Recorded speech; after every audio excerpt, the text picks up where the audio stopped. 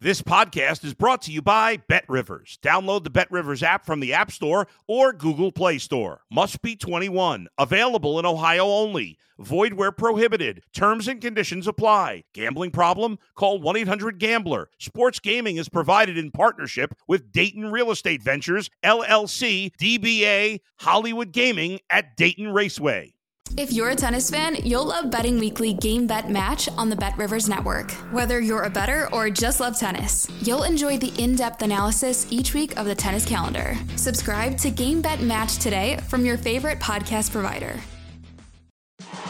It's the Mike Francesa Podcast on the BetRivers Network. Mike Francesa Podcast as we wrap up the final days of the regular season, and we welcome in Bobby Valentine to do just that. Bobby, welcome. How are you? Mike, I'm great. Thank you. Baseball season winding down, getting exciting. Yes. And obviously all eyes, Bobby, this weekend here on the Mets and the Braves as this thing comes down probably to those three games. I mean, the Mets, have been in first all year, but the Braves have continued in hot pursuit. It's been an amazing race. Here they are now.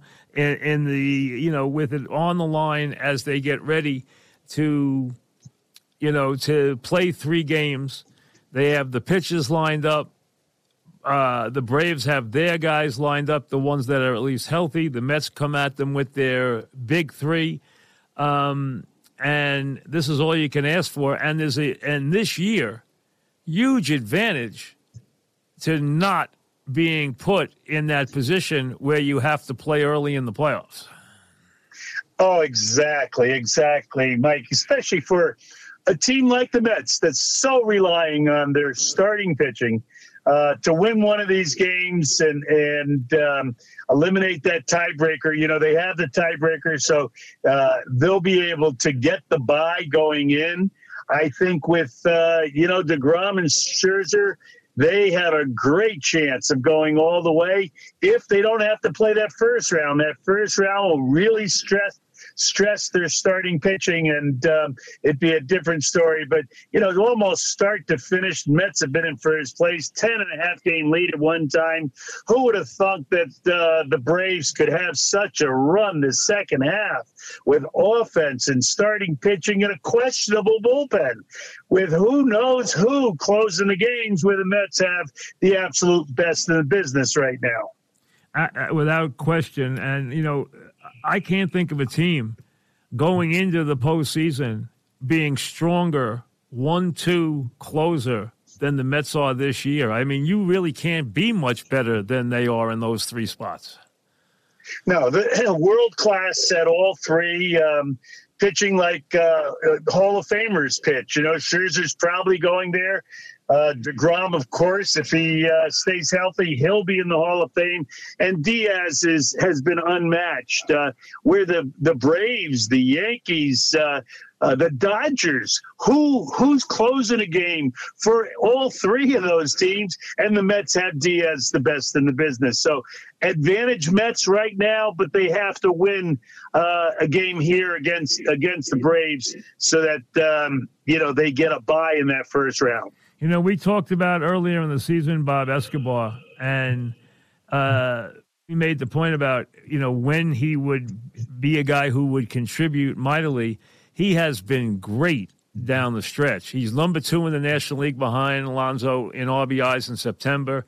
5 RBIs in a pivotal game last night where they come from behind, and the Marlins always give the Mets fit. Absolutely always, as everyone knows, give the Mets fits in big spots. And Escobar has just gotten red hot in every way and, has given them that third reliable player that they can count on and has had an incredible run down the stretch.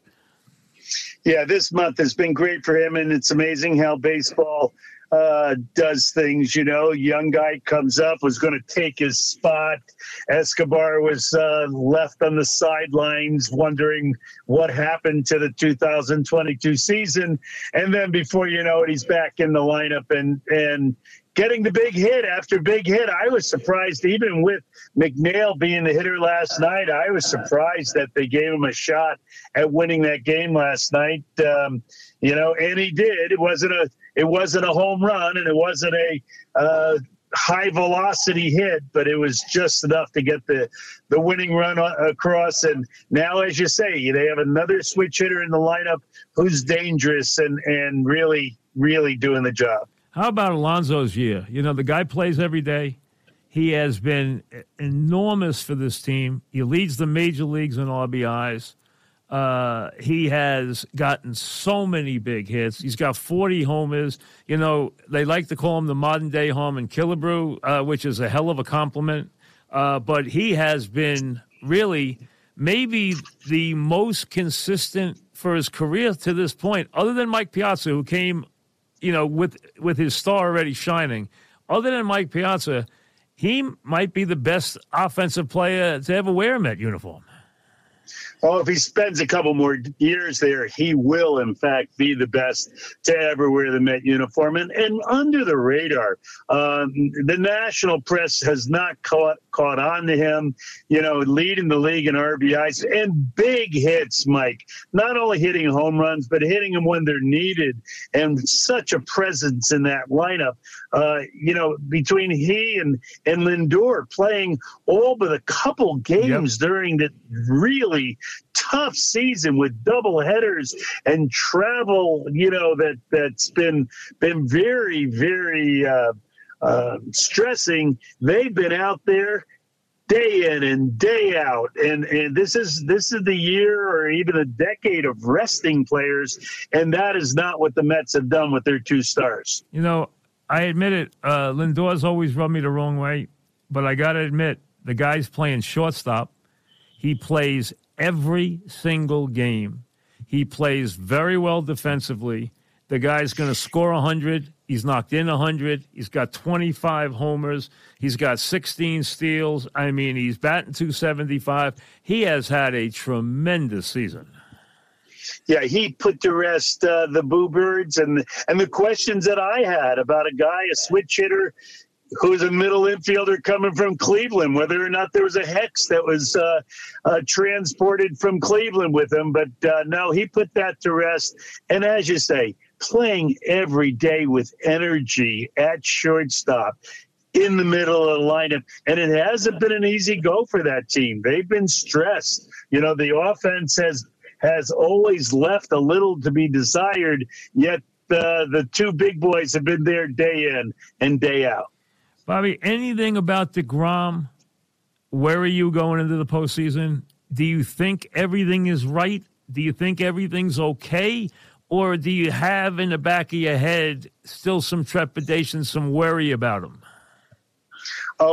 There's questions. There's no doubt about that. In the last outing, even magnified the questions where he lost his command, which I've never seen him lose the command. And as people say in that medical business, the first thing that goes when you have an injury is your command. So I'm looking forward to the next start and the next start and the next start. If he's hitting that outside corner and painting that 99 away and with that unhittable slider, I think, you might close the book on this year. But as far as giving him a long-term contract, I think that's going to be a very big question mark going into the offseason. But I don't think any of the Met fans care about the offseason. They care about the postseason, and that he's healthy at this minute is all they really need. I think him going game one, to me, is a very big game psychologically, not only mathematically, but psychologically for the Braves. If they ever knock down DeGrom, and you talk about the last outing, if they ever knock down DeGrom, it gives them a huge lift for the weekend.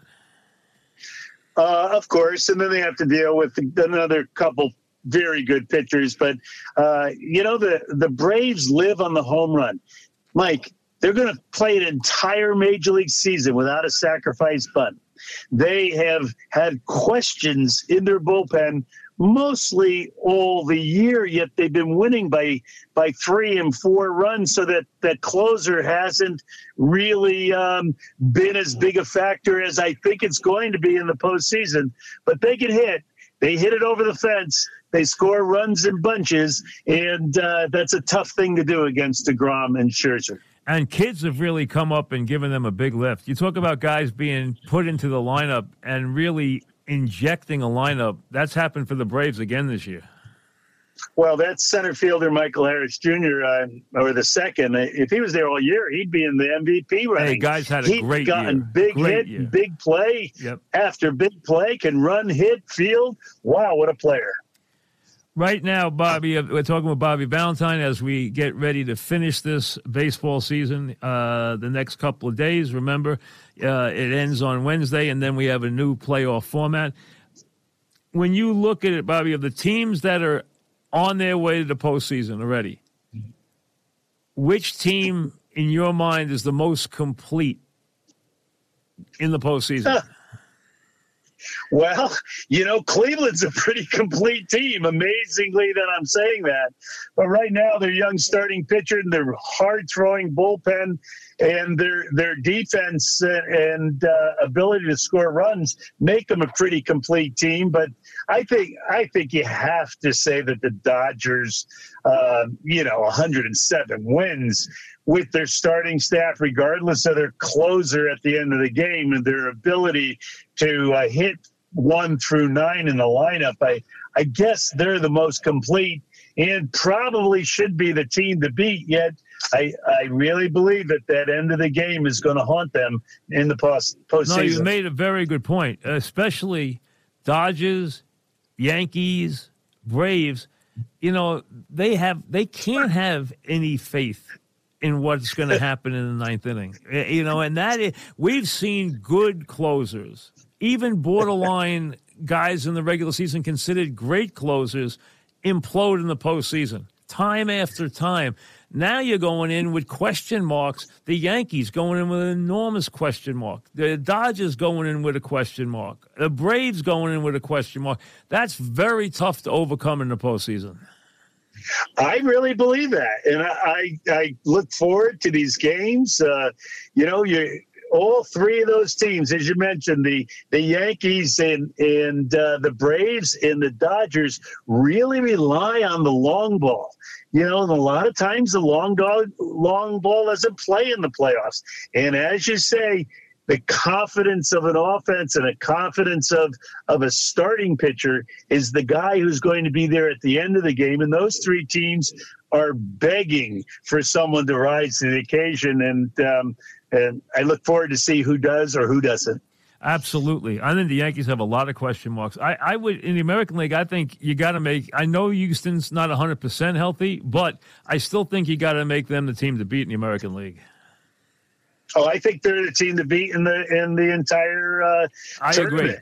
I agree. They can play. They hit it, field it, they pitch it. They have veteran status on the team, and they have a manager who's won 2,000 games without the final crown, and I think it's time for him. You got a couple of guys in that position. You got him, you got Buck, you got guys who have been there. They've taken different teams. They've been there. They've knocked on the door. It's going to be fascinating to watch those guys. Yeah, well, but, Buck still has to get to the big dance, and he gets to the big dance this year. I think he'll go all the way, but it's, doing it isn't like talking about it. And he's got a team who's come back time and time again, which is a credit to him and that organization. And I'm pulling for him. There's no doubt about that, but still got to do it. Dusty's been there, been right to the final game, and 2,000 wins is what he has. And I think that he's going to wear the crown. You mentioned Cleveland. What a remarkable performance out of that team this year. You know that?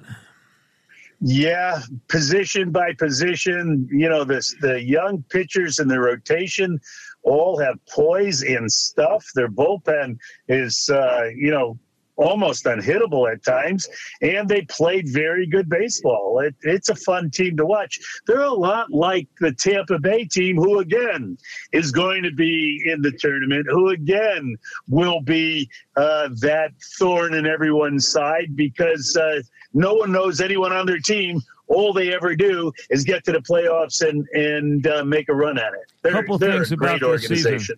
Bobby, couple things. biggest disappointment, clearly the White Sox, who never, ever got it going.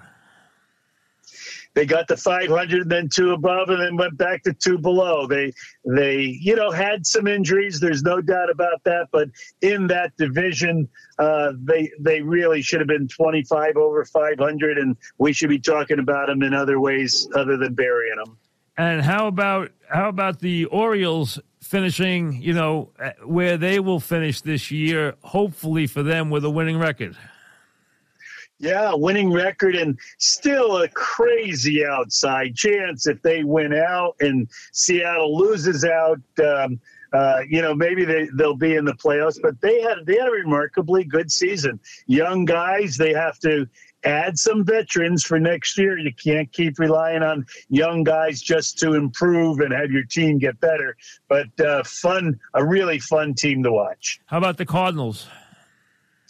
Well, they bring the pedigree with them, and a lot's been said about Pujols, but they also have Molina, and they also have Yachty behind the plate, who is playing in his last year, has been a champion all of his career. I wouldn't be surprised if he does something special in the playoffs. And how about what Montgomery said about what a difference Molina's made for him? He was devastated when he left.